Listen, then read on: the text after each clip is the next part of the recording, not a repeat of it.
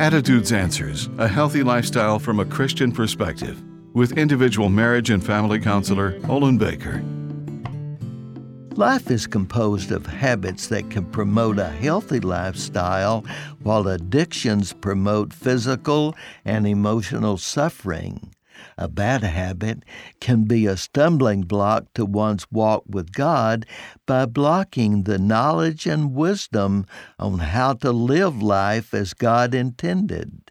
The Internet is a significant tool for personal and professional use, but can become addictive and a stumbling block.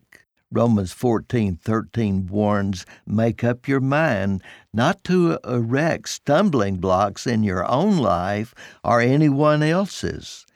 Anyone causing a person to stumble is in danger of severe consequences. Bad habits are like darkness, as Proverbs 4:18 and 19 points out. The path of the righteous is like the gleam of dawn, shining ever brighter till the full light of day.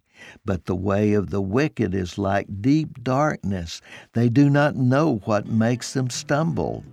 The light of the world is Jesus, who gives power to move beyond the pitfall of any habit. I'm Olin Baker. Attitudes Answers with individual marriage and family counselor Olin Baker is focusing on the series Up Against the Cutting Edge.